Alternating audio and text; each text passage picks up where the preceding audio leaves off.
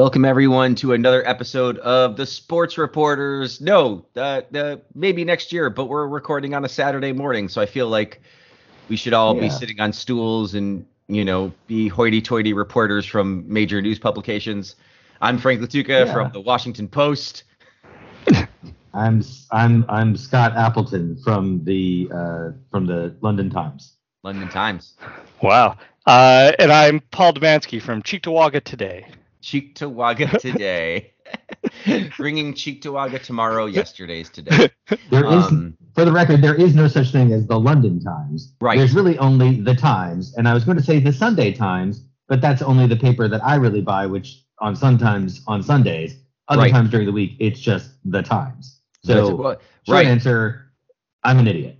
Move on. No, you're fine, because you're speaking to an American audience would be like, what do you mean the Times? And it's, of course, London doesn't have to call themselves the London Times. New York and Los Angeles have to call themselves the New York and Los Angeles Times, because frankly, they're not as good. So yeah, well, they came afterwards. This is the famous time traveler goes back and says, which World War is this, to the guy in World War I. There's going to be more than one. But you can catch up with that, maybe next Yellow Journalist. We'll discuss that more. But speaking of mind-boggling results from another time, let's travel back to Monday, where the Buffalo Bills shellacked the Tennessee Titans. Can I add the word finally? Because I feel like finally is appropriate in this case. The Bills beat the Titans 41-7, and really could have been much worse. The first time in recent memory where I have seen not just the Bills quarterback, but really the Titans conceded first. The Titans pulled their quarterback first, and Buffalo responded in kind in the third quarter, which just doesn't happen. It just doesn't happen. The fourth quarter was literally the get me the fuck out of here quarter. So all the stats we talk about, remember, could have been much, much bigger on Buffalo's side, most likely. Let's turn to local Buffalo correspondent Paul first with the Cheektowaga Times, Cheektowaga Daily. Can you give us your thoughts on this game? And let's save all the injury talk for later, because that really feeds into the let's focus on the football good stuff. Yes, absolutely. Hence why I put the injuries way down on the agenda near the Miami preview, which is coming up, folks. So look forward to that. Yeah, this was an entertaining game. I did not necessarily anticipate things going this easily yet again. It is kind of funny we say finally, because it's like, wow, we have not beaten the Titans since 2019. But somehow that seems like ages ago, because like we talked about, only AFC team that had beaten the Bills twice in a row, and now that is out the window. A new streak has started. So yeah, they were definitely a bit flat in the first quarter. There was, I was communicating on Twitter with some of our listeners about that. The offense had the good drive to start, but it also came in fits and starts, and then they gave up. They gave up the long touchdown drive, and that is as deep as I can go on the negatives for this game, because then they just blew up. Again, we didn't even see the punter until late in the game. It was a situation where I think it was a 4th and 1. And they took a 5-yard penalty to try and draw them offside and then punted. In a regular game, or in a game that was, say, a one-score game, they definitely would have gone for it. The only reason they didn't was because they were up at that point, I think 34-7, or something big. Offensively, I mean, we talk about Josh ad nauseum every week. We talk about Diggs nearly every week. I don't know what to say, but boy, if you have inexperienced cornerbacks, and you can't get home on your pass rush, this is just what's going to happen to you against this Bills offense. This was as many cylinders as they could click on. They did. Without Gabe Davis in the lineup, I noted at one point, I think there are 5 skill players on the field. What was it? It was like Gilliam, Kumaro, Knox was the biggest name on there, Zach Moss, and then Quinton Morris, and they still spread them out wide, passed it, and got the first down on like a 3rd and 4 play. So that's all I'll say about the offense. Defensively, I mean, Frank and I were both ready to concede Derrick Henry a bunch of yards. Like, that's fine. Give him his yards, let them run out the clock, just outscore them. That's fine. The Bills defense was like, no, we're not going to concede them a damn thing. Derrick Henry couldn't get going. Is he past his prime? Maybe. Running backs do hit that mark like overnight, where one day they're going to be great and the next day they're washed up. But it was a great job by the defense. Tannehill without the running game. This is the Ryan Tannehill of Miami that we got used to seeing. Like when he did not have a running back supporting him, this is the kind of crap we got used to out of him and loved. He was not sharp or effective. The Bills' defensive backs, really their whole front and their front seven for that matter too, did everything you could ask for them. Front seven got pressure home consistently. Some blitzes this time, but still not a lot of blitzing. And then the defensive backs coming up with some picks again. Not letting Tennessee going in the passing game. They did sacrifice their lives and health for it. That's all I'll say on the injury aspect. But it's really entertaining game. Thankfully, no lives actually sacrificed for those that don't want to wait. But they did get beat up. Scott, you watched the game after all of this. So, I mean, you were, of course, in London covering cricket and then got to this as soon as you could. What were your thoughts on the game? I mean, Paul hit some of the big ones. I mean, I think, I will say that the thing I was concerned about a little bit is could the offense still work without Gabe Davis, who has become obviously we haven't, because the offense in general, I think has done so well, and we know we have Diggs, we know we have other things. It's tough to realize how important Gabe Davis has become to the offense and how good he is / become. And so now losing him, I was kind of worried whether or not they'd still be able to get things done. And obviously they were. Diggs pretty much had his way. So that is tremendously helpful. I think it is interesting to kind of use that kind of finally verbiage, because that's the thing. And McDermott has said this before of it's a different team every year. The Bills team is a different team every year. The Titans team is a different team every year. And in this case, the Titans are without AJ Brown and without Julio Jones, they are kind of a different team. They are not as explosive offensively. They have to rely much more on Derrick Henry. So I think they are weaker. I think it's just to then go out, but that's the thing. They're still not a terrible team, and to still go out and dominate them.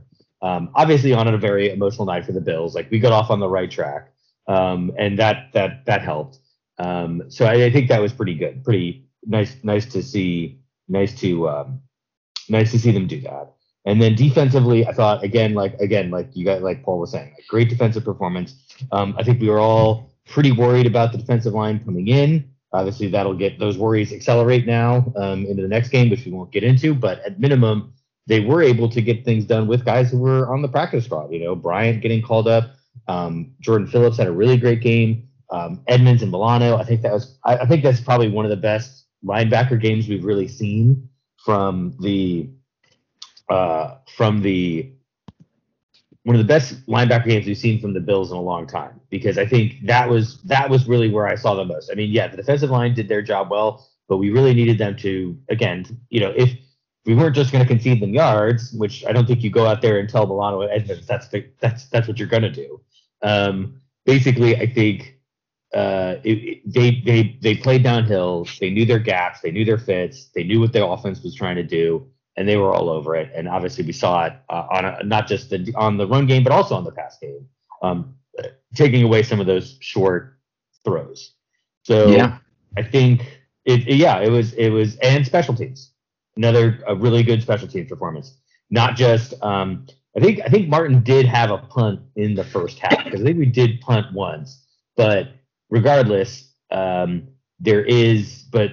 he did his job. Bass obviously, was a little worried on a couple of those field goals, but they still count him if they get him in, which he did. And obviously getting the big recoveries on the fumble, so on the muff, at least one of the two muffs. So excellent, really excellent all-around game plan. You win in all three phases. That's how you win the game. Go out, do it again next week. That's the tough part of this, 16 game regular season. So 17 games. 17 even. Whatever. Yeah. Made it a little harder. Excuse me. I wanted to say that, the first punt was in the third quarter, but I mean, that's still God knows how many quarters without a punt. I think from the macro perspective of the Titans, some of the things that I think, especially the reason I use the word finally, you look at the more I look at Ryan Tannehill, and I think that his time in Tennessee has been baffling for us because we know so much of him from Miami. And I think when people who don't like Josh Allen say things like he's only good because of X, Brian Daboll, Stephon Diggs, the scheme, the talent around him, I think that's actually, they're confusing him with Ryan Tannehill, because I think Ryan Tannehill was a quarterback and they were a team that was succeeding based on maximizing the skill positions around mediocre quarterback play. And I was sort of, we had recorded before some of the injuries had come out, especially some of like the Gabe Davis one. But as the week went on, I realized that's what Paul and I were saying was like, if you let Derrick Henry run, what is the ultimate big deal? Because you're still going to have to pass at some point. And you would think that the diminished passing game is going to be hard for Tannehill to manage. And it was just, that to me was it. Like when I say finally, I mean like, I feel like the Titans have sort of been kind of fraudulent as to their I think their records have been outsized compared to their actual ability and all of that stuff. I think that Derrick Henry does a great job, and certainly they made some key plays, but they were built on this like knife's edge. That as these cards started to crumble, it doesn't just like get kind of bad, it falls apart completely. And that's pretty much what happened to them. I think I was most surprised by the run defense. The ESPN announcers, apart from Steve Levy, actually did a great job. I felt like for the first time I understood what somebody meant when they said somebody likes to run downhill. Like that made sense to me. The idea of like getting Derrick Henry to like have to stop or slow down when he gets to the line. And they really did a great job on that. And by the time you get to the third quarter, you're stuck because you don't really have a lot of time for him to run the ball. And so he gets an all-time terrible stat line.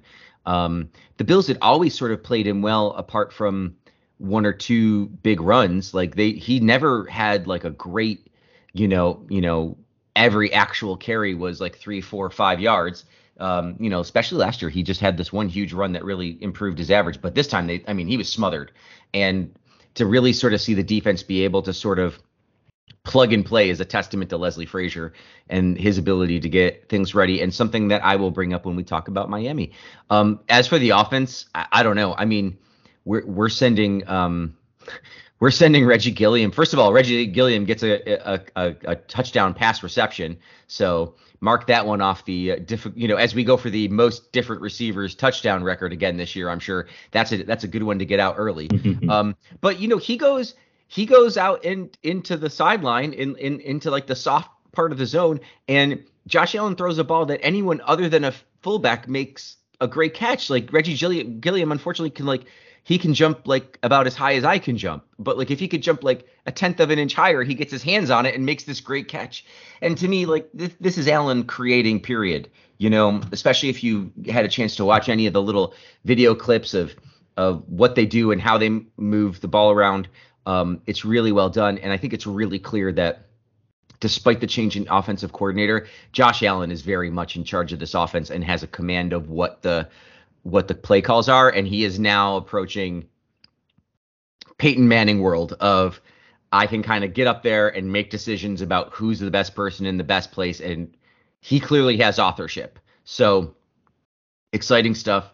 I'll say that, once the Titans scored on the first drive, or the second drive. And so like, this is in the scripted territory of play calling. And once they sort of had to do something on their own, they really had no answer for Buffalo. 2-0 against the Super Bowl champions and the defending AFC 1 seed. I think that by the end of the year, I think LA will look decent, but I don't know. I think Tennessee could be a crater waiting to happen. The AFC South is not good, and they will get their wins. But in my mind, I think that that's kind of where we're headed. We might look back at these wins and say, yeah, they weren't that great, but a smothering is always fun to watch. I think we should turn directly to 3 stars here, and then get going, because we do have plenty to talk about if Scott's ready to handle that. And I'm going to unmute Paul. I am ready so that he can comment as necessary for 3 stars. All right, and now I have my controls back, so hopefully. So you can finally control yourself. I think I can. Or we're just not going to hear me at all in the pod. So I'm going to flip my mic up and shut up and hope my breathing doesn't go. Paul can control the pitch and volume of his voice. This is going to be a relatively easy 3 stars because in my extensive research and preparation, I looked at all the Titans and they all played bad. So no Titans get 3 stars. Sorry, Kevin. Or is it Keith or Kevin Byard? I forget. The fact that we don't know his name, he doesn't deserve a star. K. Baird. He's one of the guys who's always on like the best safety list ahead of Hyde and Poyer, and I'm like, fuck that guy. I don't think he's that good, and I have no basis from which to say that other than just I'm a Bills fan and I don't want to deal with my guys not being the best, and so this game proved it. Our guys are better than their guys. It's Kevin, but yes, Kevin, you're not that good. Kevin, deal with it. So go in the corner with Jalen. Go over there with Jalen and sit down in the I'm not that good corner or defensive back area. Yes. You know who's better than you guys? Christian Bedford. Yes. There we go. I said it.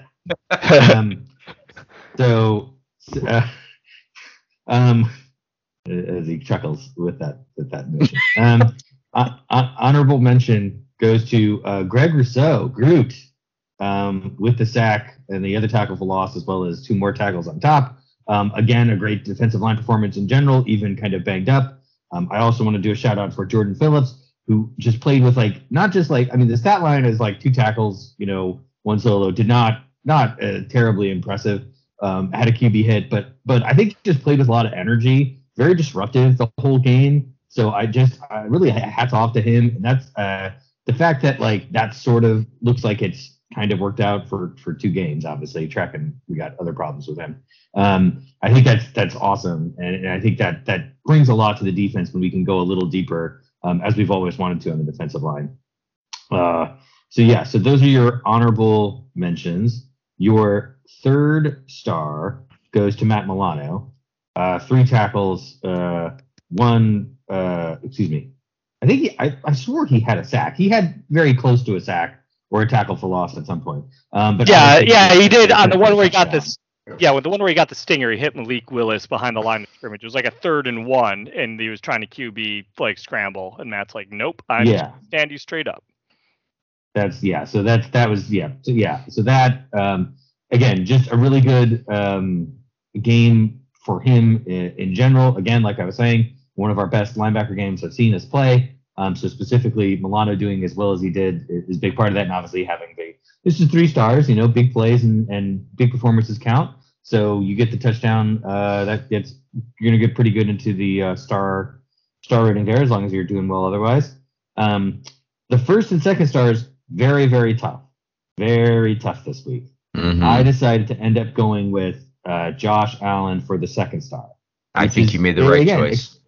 Exceedingly tough because, again, 26 to 38, 317 yards, 4 touchdowns. In 3 quarters.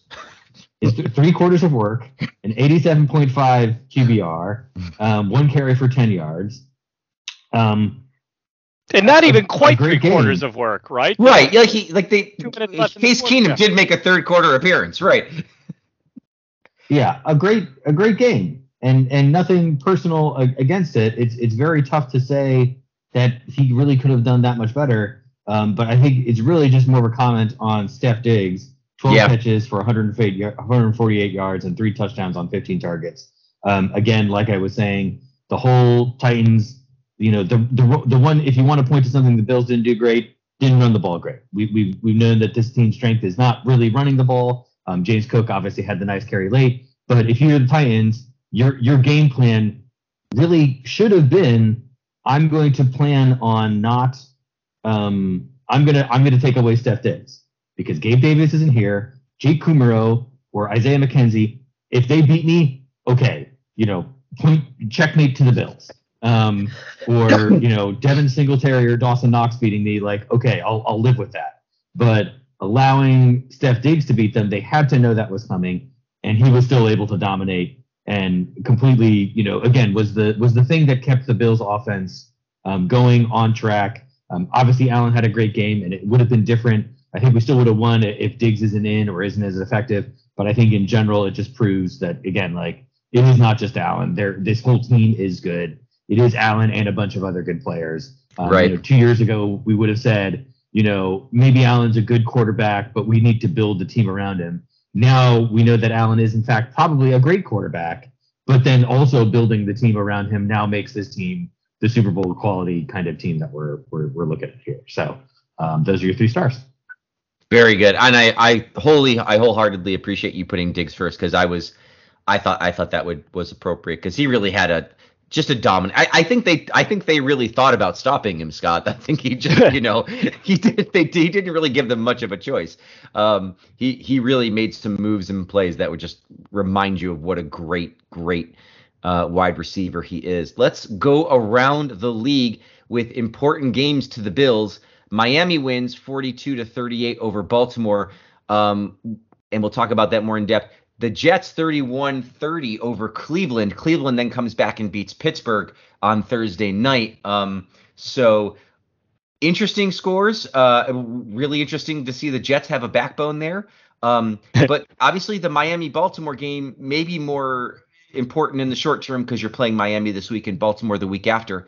I don't understand, because, and I know Paul watched some of this game, so turn to Paul first. And it's I know you probably didn't have time to watch any of this, so if you have comments, feel free to share them, but we'll lean on Paul here. I mean, I watched the Miami come back, and I don't think you can take away Miami coming back, but I think you can also scratch your head at what the fuck Baltimore was doing, because I mean, I'm not kidding. Like, they just let Tyreek Hill run past them, and like then we're like, oh wait, he's going there.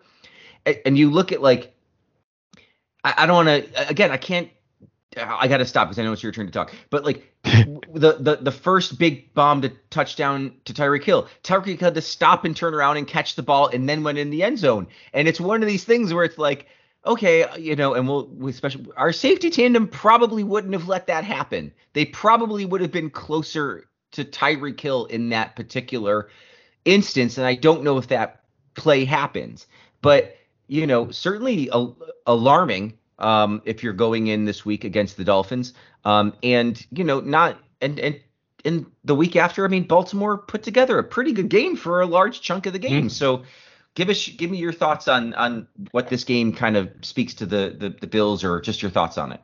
Yeah, you were dead on your analysis on the bombs there. I was watching actually One Bills live yesterday, being in Buffalo. I can do that for this week.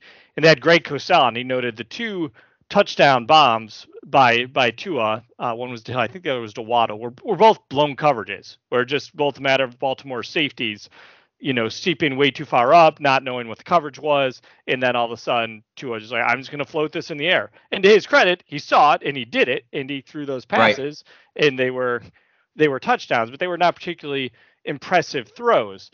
So I don't want to spend this whole time kicking Tua, because he struggled in the first half, but you know what? He did fine. He made, I think, he went over 400 yards. Yeah. I mean, it's not like he was, take away the 110 yards in bombs, he was still over 300 yards, you know? So it's not like he I know as a Bills fan, it's popular to trash him. I won't trash him. I think he played well. He had some struggles in the first quarter. The whole team did, and then he got things going.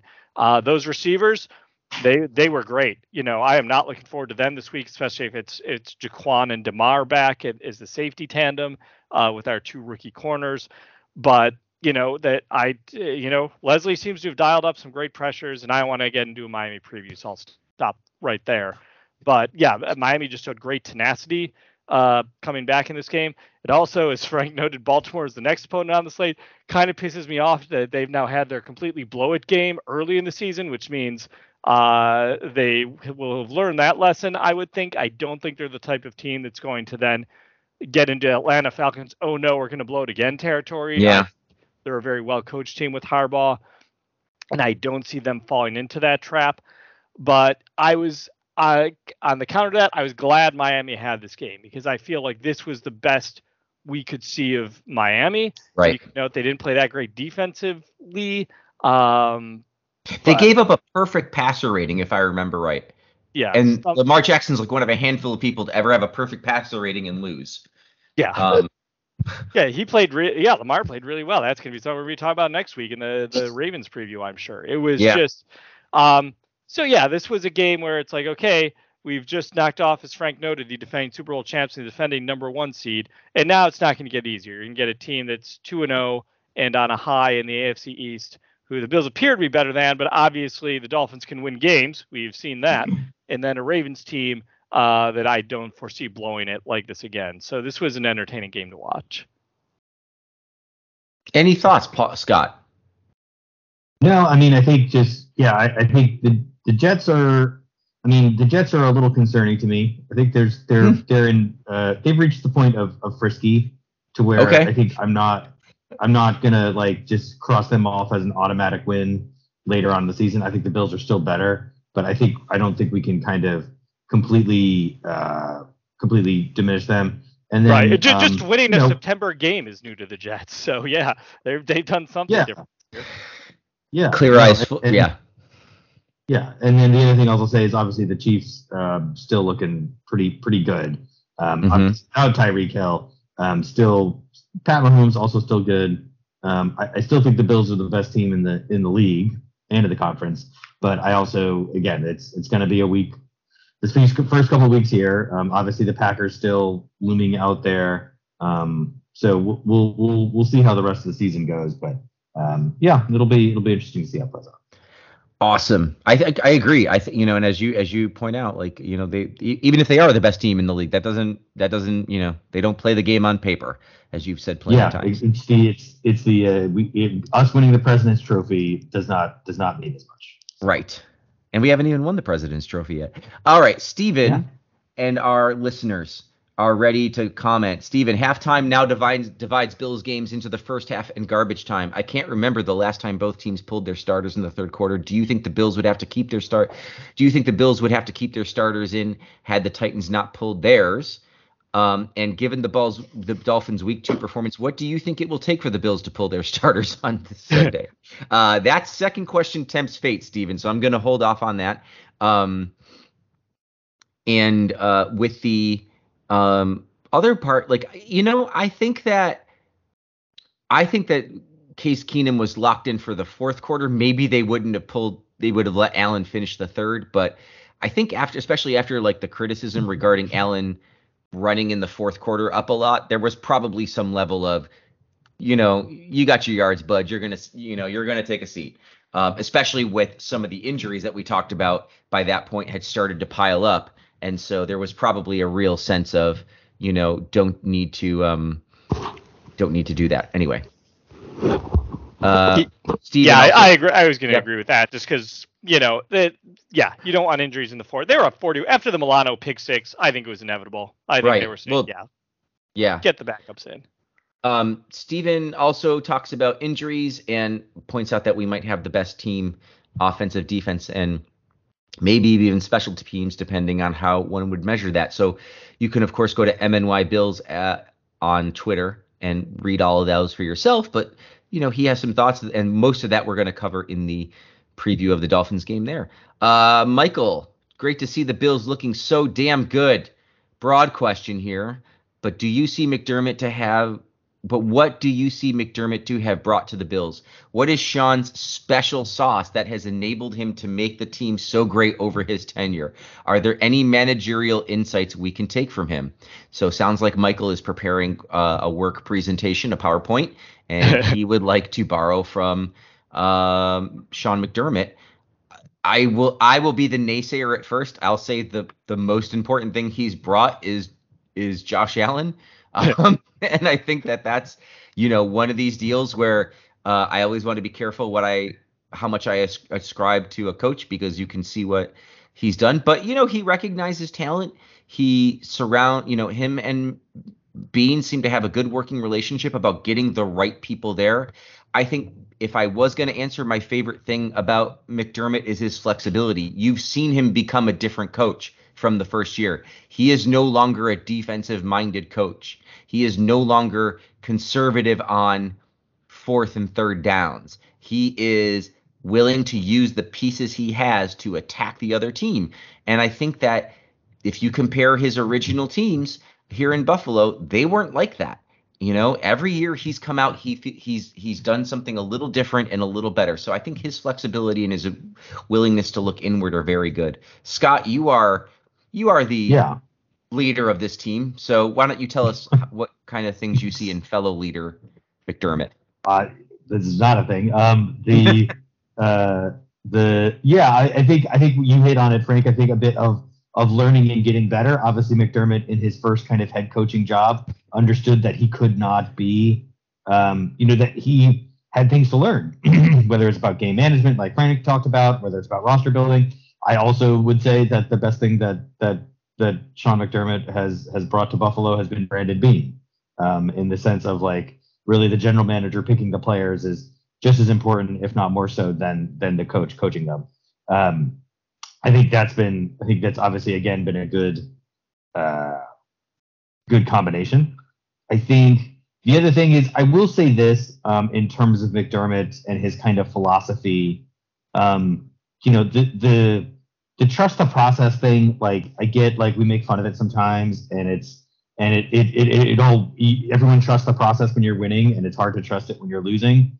But I guess the benefit of that mindset is that it does keep you kind of focused on what you're doing week to week and less into the highs and lows, and that you don't have as many, you're not riding high on emotions. I think we have seen this Bills team do that. I think specifically last season or the season before, there have been times when it seems like they're a little high or they're a little low, and it ends up kind of, when you come off the high, you don't play as well, or when you're low, you don't quite play as well. But I don't feel like it's lasted too long. And I feel like in some ways that might be something that McDermott brings, of him being kind of the keel of the ship, as it were, to kind of keep it from going, side to side, bombing up and down, left to right, keeping them on course. I think I will say, like, in terms of leadership, a lot of things are overrated, but I think one of the important things that he does is he does set the example in terms of like, I'm going to work really hard. I'm going to be a professional. That means everyone else is going to work hard and be a professional. He's not getting in the media and having hot takes, and he's not, talking about his players in public. Those are kind of overlooked things sometimes because so many NFL coaches do it. But at the same time, those are important, and I think he does that. So I'll stop there. Yeah, I'll piggyback on what Scott says. I'll be a little more praiseworthy, I think, of McDermott. I think that, the point was made that he's good at, attacking. Maybe he wasn't as good in his first part with the Bills. Remember, in his first season with the Bills, he got to the playoffs with an offense led by Tyrod Taylor, who I think has started about 4 games since leaving the Bills, and skill players of Jordan Matthews, Andre Holmes, Kelvin Benjamin, Charles Clay, Nick O'Leary, and then LaShawn McCoy, who is at the very tail end of his effectiveness trait, and no one decent really on the offensive line. No one, they had Kyle Williams at defensive tackle, but they didn't have the talent up front. They had Jerry Hughes, I guess, too. So they managed to get to the playoffs with that. And I think that is underrated, just how well he is able to get players, to buy into that process, to really do the game-to-game thing. And I think, remember, they had that terrible 3-game losing streak in 2017, and Scott's daughter had her baptism like the week after this 3-game stretch, and I'm like, I'm not even going to care about missing this game, and neither did Scott. Mm-hmm. So we went to the baptism. They were playing a Chiefs team that was just becoming the Chiefs team we now know. It was they were the best team in the NFL record-wise at that time. But it was last year, the Alex Smith era, so they tailed off a bit. But even still, they were good. And the Bills went into Kansas City and beat them after being destroyed in 3 straight games by the Jets, and then the Chargers in the Peterman game, and then the Saints. Or the Jets, Saints, and Chargers in that order, excuse me. But I think he keeps players on task. I think he keeps them focused. I think he just has leadership skills, which are somewhat, I hate saying intangible because that can be a cop-out word, but I think it is difficult to measure what makes an effective leader. It's just having tough discussions, willing to be patient with players. Scott mentioned not calling players out in public. He's been great at that. And then the last point I'll make on what has made him so good, I think he is excellent with being patient with player development. Josh was very talented his first year, not very good. Josh's second year showed signs of improvement, but he was not the quarterback we know now. The third year, boom, we really start to see it. Ed Oliver, same pattern. Trey White, same pattern. It's not that Trey was bad his first year. He was probably the best his first year of any of those guys, but he needed time to develop. Matt Milano was rotating starting position with Ramon Humber. Deion Dawkins was over at right tackle. So he's done just such a good job of rewarding players for doing their jobs correctly and helping develop them. And I think as much as it is Josh Allen, yes, Frank is right on that. As much as it is Brandon Beane, which Scott is right on, I do think McDermott has really helped to contribute to the success with his how he handles that locker room. All right. Just quickly, Tyrod Taylor has played in 20 games since leaving Buffalo, starting 10 of them. Wow. He's started 10. So 3. Yes. I wasn't with 3 with Cleveland. Did he start? Oh, that's right. 3 with Cleveland, 1 with the Clippers, as I like to call them, the Chargers, and then 6 games for Houston. And he has a record of 4-5-1. I completely forgot about that Houston tenure. I thought his last start was when the Chargers trainer tried to murder him. Right. I guess that, yeah. Guess he had the Houston start. Sorry about that, Tyrod. No problem. Okay. Let us move to the people. Scott, you are muted if you are trying to talk. Sorry. Just so you know. The Buffalo. So starting with the suspension, Bobby Hart was suspended for 1 game for swinging his helmet at another Titans player a Titans player after the game was over. And then he hit a coach in the head. And so that's what does. Right. And that was appealed and that was held up. So Bobby Hart will not be available for this week's game against Miami. I think that's fair. I think that if you're going to swing your helmet at somebody, that's a dummy move, and you should not do that. And so, helmet is a weapon to me. It's like when they suspended Bryce Harper. You throw in the helmet, even though he didn't make contact with the Giants pitcher, who got a longer suspension, deserved it. Don't be using your helmet as a weapon, folks. Yes. Then we have a very large. Sorry, you know what? Scott got dropped from the call. And he's rejoined. He has rejoined. Very good. Okay, it did not show that he had rejoined to me yet, but if you can see that he's rejoined. I am here. The voice of Scott. So Bobby Hart was suspended for swinging his helmet at somebody. Scott, that's all we talked about, and we agreed that if you're gonna swing your helmet at somebody, you probably should get fired or suspended. So if you have a different feeling on that, go for it. But otherwise, I think we've covered it. And I was getting to the injury list. Okay, injury list is big.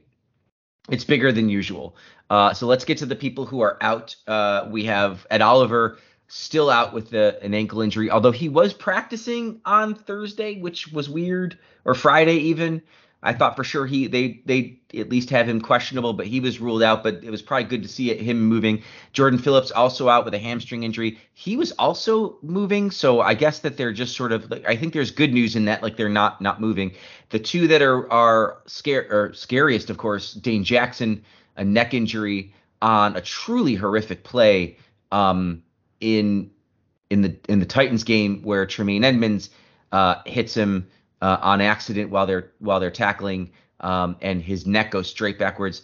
By a miracle, he has avoided a serious neck injury and walked out of the hospital on his own the following morning, and does not appear to have any long-term problems with this neck injury.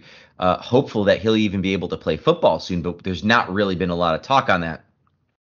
Micah Hyde is out with a neck injury, and he is getting a second opinion, which I don't know what to read into that. Some people are saying that means his first meeting went poorly and he wants a better answer. I think it's just as plausible that he's more worried about his neck than the first doctor would be, and he wants to ensure that, if he goes back and plays, he'll be okay. So, but he is listed as out. So those 4 people will not be playing against the Dolphins, all on the defensive side, as we've talked about an offense that's already good for the Dolphins. And let me get through the questionables, and then we'll turn to Scott. We skipped over this day in Bill's headline. So sorry, Paul. So let's do this, and then we'll finish this. I was looking at the wrong part of the thing. Anyway, Jordan Poyer on the defensive side has a foot injury. He is questionable. Gabe Davis questionable with an ankle injury. Dawson Knox has a foot injury. He's questionable. Mitch Morse has an elbow injury. Of course, Morse came back to the game, but he is listed as questionable. And Tim Settle didn't play last week, but he has been upgraded from out to questionable with a calf injury. All of those people practiced, so there is hope that they will play. The Dolphins also have a pretty extensive list. Kathan Carter has a concussion. He'll be out. He's a fullback. Hunter Long, tight end, and ankle. He is out. Left tackle, Teron Armstead, questionable with a toe injury. Raekwon Davis, left tackle, of course, would be where Von Miller is going to be coming through. Raekwon Davis, defensive tackle, knee injury. Xavier Howard, questionable with a groin. Wide receiver, Cedric Wilson Jr. with a ribs issue. So big, massive injury report. Injuries go, and that doesn't even include the guys on IR, which for the Bills is, of course, Trey White, and for the Dolphins is right tackle Austin Matthews. So they're going to have problems on the other end of their line too. So let's give Scott some time to talk about these injuries and his thoughts, and then we will you know what? Let's do the Miami preview. Let's just do that, and we'll end with this day in Bills headlines because that makes more sense. But Scott, why don't you talk about these injuries, and we'll try and weave that into a preview of the Miami game. Sure. Injuries bad. Yeah. Well done. Yeah. Next topic. I think, yeah. So yes, their impact on the game is more important. And I think, I think it's going to be, this definitely affects my preview. I mean, I think combined with Miami's kind of, a couple blown coverages aside, otherwise pretty good performance against the Ravens, especially on offense. I think that does kind of move this game from the, 2 weeks ago it was, we're going to beat the Dolphins. I'm not worried about the Dolphins. I'm now worried about the Dolphins too. I still think the Bills are going to win. I have this very much as a high scoring, like 38-31 kind of game. Mm-hmm. I think it's going to be tough. Again, the rookie corners have done really well, and Dane Jackson has helped and been part of it. And he has done really well, but now he's going to be out. And so it's only going to be Elam and Benford and, Johnson and Saron Neal or whoever else we're calling up from the practice squad to help out, especially with Hyde now. Also, again, Hyde's out, right? Hyde is out, and then Poyer's questionable. So could the new young corners like shut down Tyreek Hill? I don't want to say it's impossible, but if you're a smart person, you can't bet on that. You have to assume that Tyreek Hill is going to break loose once or twice in this game, and it's going to be because the Bills secondary gets confused. It also seems like Miami is doing a much better job of scheming now with this new coach. Obviously, I'm trying to remember. Flores, right, was the last guy? Right, yeah, Flores was the last guy. McDonald, I think, is the new guy. Yeah, and Flores was, I thought, a good coach, but clearly was not an offensive, brilliant guy. And this guy, McDonald, is much more that thing, and he is better at scheming these guys open. I saw, the schemes and things matter, and that's one of the ways that you end up with blown coverage is that you build schemes that make it confusing and hard for the opposing team to do that.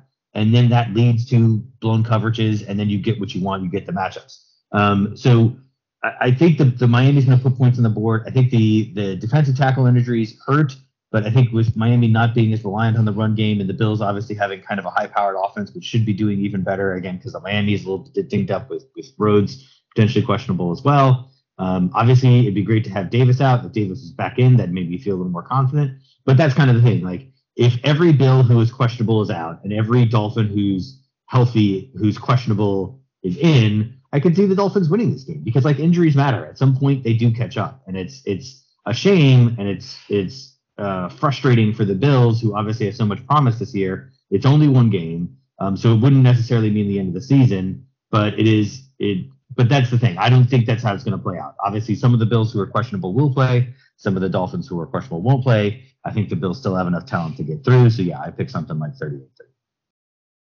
Right. Yeah, go ahead, Paul. Yeah, I didn't mean to interrupt. You're going to jump in there, Frank. No, I just was to point out that the Bills are still favored by 4.5. That's kind of come down from 5.5, but the line has moved a little, but they're still favored. Yep. I think after the injury report yesterday is when it changed because it was 6.5 early in the week, and then the money started going to Miami, so they went to 5.5, and then I think it was right after they announced Hyde going down, or Hyde not being up this week, that we started to see that move even further. So, yeah, Scott hit a lot of the high points. Injuries are going to matter this game. You do have Waddle, and you do have Tyreek Hill, and you have Mike Gesicki, and maybe Cedric Wilson Jr., depending on how his rib injury goes, against a very young Bills secondary. I'd like it if Poyer plays. Obviously, there's no guarantee he will. Tim Settle, Gabe Davis was questionable last week and didn't play. So I think questionable really means questionable. And against Benford, Elam, Jaquan Johnson, and then either Poyer or Damar Hamlin, that is no doubt a weakened secondary. I think it will be offset somewhat. The Bills will not be as prone to be thrown off by the motion that Miami throws at you because they play so much zone. They're not really a man team, so they can just let the Dolphins motion all they want and stay in their zones. And, that should help them out. And I think what also helps is you don't have the right tackle, Austin Jackson. Teron Armstead, I don't think he's practiced all week with that toe injury, the left tackle. And so the pass rush it should get home. It should get home a lot. And Tua tends to be best when he has time. And I think the Bills' defensive front seven, which again, also a bit injured. You're missing your top 2-3 technique defensive tackles, and Ed Oliver and Jordan Phillips are two guys who have no problem getting to the quarterback in these situations. So that's going to hurt the Bills a bit. But you still have Miller. You still have Rousseau. Epinesa ate this team alive last season. I really like what I've seen from Daquan Jones, and at the very least, he's going to have an impact on the run game, which Miami has not been able to get going at all this year. So I think they're going to get their yards. Yeah, there's no doubt that Waddle and Hill will get their yards. Tua's going to have a decent stat line when you look at his total yardage for this game. I think that's going to be very difficult to avoid, but I think with the pressure they can get to him, they can throw him off a bit. And I don't think the Bills' offensive injuries, even if Gabe Davis ends up being out for this game, I don't think that's going to affect them against Miami too much. Miami does have, I would say, a better defense than Tennessee does. They have a very good front seven especially. But as Lamar Jackson showed, they can be picked apart in the passing game. And if the Bills' offensive line, which if Mitch Morse is healthy especially, should be able to protect Josh, I think they can win this one on offense. I also am going to say this is going to be a high-scoring one. I'll say Buffalo 30. I'm going to make this a close one. I'm going to say 34-30. 34-30. Yeah, I think it's a little more I think I agree. I was thinking more in the realm of 42 to 32 or something like that. It still kind of I think that the one thing that we don't really think about is how they've manhandled the Dolphins offensively whenever they felt like over the last years. They really, even with Xavier Howard, happy and healthy, he's never had an answer for the Bills. So I really think that Paul's point about the pass rush getting home is a big difference between them and the Ravens. I expect quick passes in front of the line and everything like that. So I imagine that the yards will come for Hill and Waddle. But I think what you can do is if your front four are getting home, you can leave linebackers back there to help tackle. You can muck up the lanes a bit, and it will be about tackling. It will be about, can you stop them from getting the plus yardage? They're going to get some of it, but you don't want them to break loose. And what you want to do is make Tua have to keep doing that and make those guys have to keep getting tackled. Because if you can slow them down, I don't think the Dolphins can slow down the Bills' offense. So that's why I think that, those points might come for the Dolphins, but I think Buffalo's going to be in a position to always score more. And so that's where I think that they really sort of are going to be helped out here in that regard. So we're all picking the Bills. I think it'll be an exciting game. The thing that the Dolphins have shown me is that you can't take them for granted now, right? You can't take your foot off the gas. I also think that, one of the nice things before we move on to the Stain Bills headlines, those practice squad DTs stepped up. And Jack Johnson's been in the safeties room for a couple of years now. I expect that they've shown they will move on from a guy who can't do it. So I'm confident that while he might not be Micah Hyde, he's going to be able to play safety in the system. And so I think we're going to be okay here with regards to that. I think it's it's a false flag really to sort of worry about, oh God, the safeties and corners are down and look at these great wide receivers, because not that they can't exploit that and not that they won't get their yards, but it's a system. It's not a guy. And I think that they're really going to be able to be in the right position. And if they tackle, they're going to make Miami do it the hard way. And we'll see if they can do it the hard way against the Bills, who really, really aren't going to make some of the mistakes I don't think that the Ravens did last week against the Dolphins. All right, let us move on to This Day in Bills headlines. Scott, you are going to fend for the first This Day in Bills headlines yourself, as I have to quickly step away from the computer. But we are excited for this great segment. Okay. All right, here we go. Today is supposed to be September 23rd. We'll ignore the fact that it's September 24th because we had to postpone the podcast. We forgot to mention, for the first time in ages, all in the same time zone, the three of us recording this pod, but none of us even in the same state. So here we go, Scott. I think you're gonna start off well with this one. So we'll see if you can get the 2021 This Day in Bills headlines. Bills defensive end blank still craving more after breakout game. Blank lost weight after his rookie season, something the team thought would be best as they tried to speed him up.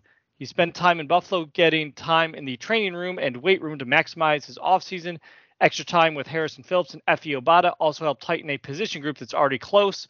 Blank felt that Sunday after the game when all of his teammates were rushing around to congratulate him. Is it Epinesa who we just talked about? It is AJ Epinesa, who had a seemingly breakout game against the Dolphins last season in Miami, and then kind of fell asleep for. And then kind of broke himself back in. Yes. He was like, "Yep, okay, that's right. I'm gonna be average." Oh, I got some tape, guys. I'm sorry I broke out. Let me just fix that for you and go back inside. But he got his sack and a half that game, so good job, AJ. And do feel free to do that against the Dolphins every time. So let's hope that happens this week. All right, 2020. You guys have struggled with this one before. Let's see if you remember the name now. Bills released tight end blank from practice squad. Blank originally joined the Bills as an undrafted free agent in 2017. He produced 22 receptions for 259 yards and a touchdown in his Bills career, all coming in 2018. With his release, just one player that caught passes from Allen in his rookie year remains on the team. That player is wide receiver Isaiah McKenzie. So tight end. I will say this guy was undrafted out of Tennessee, and he did catch. He left the Bills. He went on to the Eagles. He caught one pass, which I saw live on TV, touchdown reception with the Eagles in 2020, but he hasn't played in the NFL since. Again, the thing. Jacob Hollister or something? No, that was the Wyoming guy. That was the Wyoming guy they cut. Oh, okay. This is the guy who dated Kelly Pagula. In fact, I thought that's right. Up, but I was unable to confirm anywhere. I haven't found confirmation anywhere, but I'm pretty sure they've since split. Jessica Pagula, not Kelly. Not an incestuous family, let's hope. I No. don't think we're gonna get this one. No. If I said his last name rhymes with Broom, that's probably gonna get you there. Kroom. Jason Kroom, very Jason good. Kroom. All right, 2019.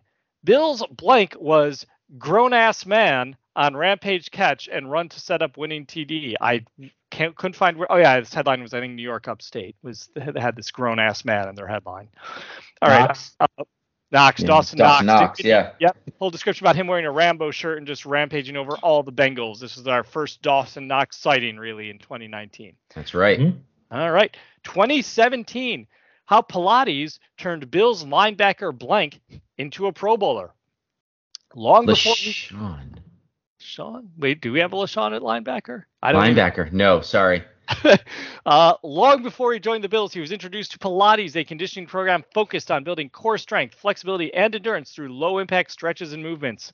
Since then, he's adopted a new lifestyle, shed more than 80 pounds, switched positions, and emerged as a trusted asset on the field and inside the Bills' locker room. It showed Sunday when he recorded a sack, 2 tackles for a loss, and 9 tackles in Buffalo's 9-3 loss to Carolina. Lorax. The Lorax. Renzo Alexander. Good job, Scott. All right, 2015. Bills trade blank to Cowboys for 2017 fifth-round pick. Blank, in his 11th NFL season, was the Bills' number 2 quarterback behind Tyrod Taylor the past 2 weeks. E.J. Manuel is now expected to assume that role. It is unclear what the Bills' plans are for a third quarterback. This is 2015. Okay. 2015.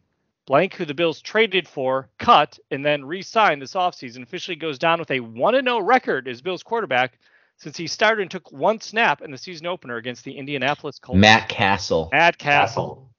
Yep, that one snap for the Bills, and he got a bonus for that snap, I remember. Right. Like the lowest bonus ever given to a player because it was just the one snap. All right. Tougher one here, but a gettable one. We'll see if we can do it. 2009, Bills center blank misses practice with stiff back. That's potentially bad news for a team that has already shuffled its lineup this week after losing starting right tackle Brad Butler and starting tight end Derek Schumann. Jesus, Derek Schumann was a starting tight end.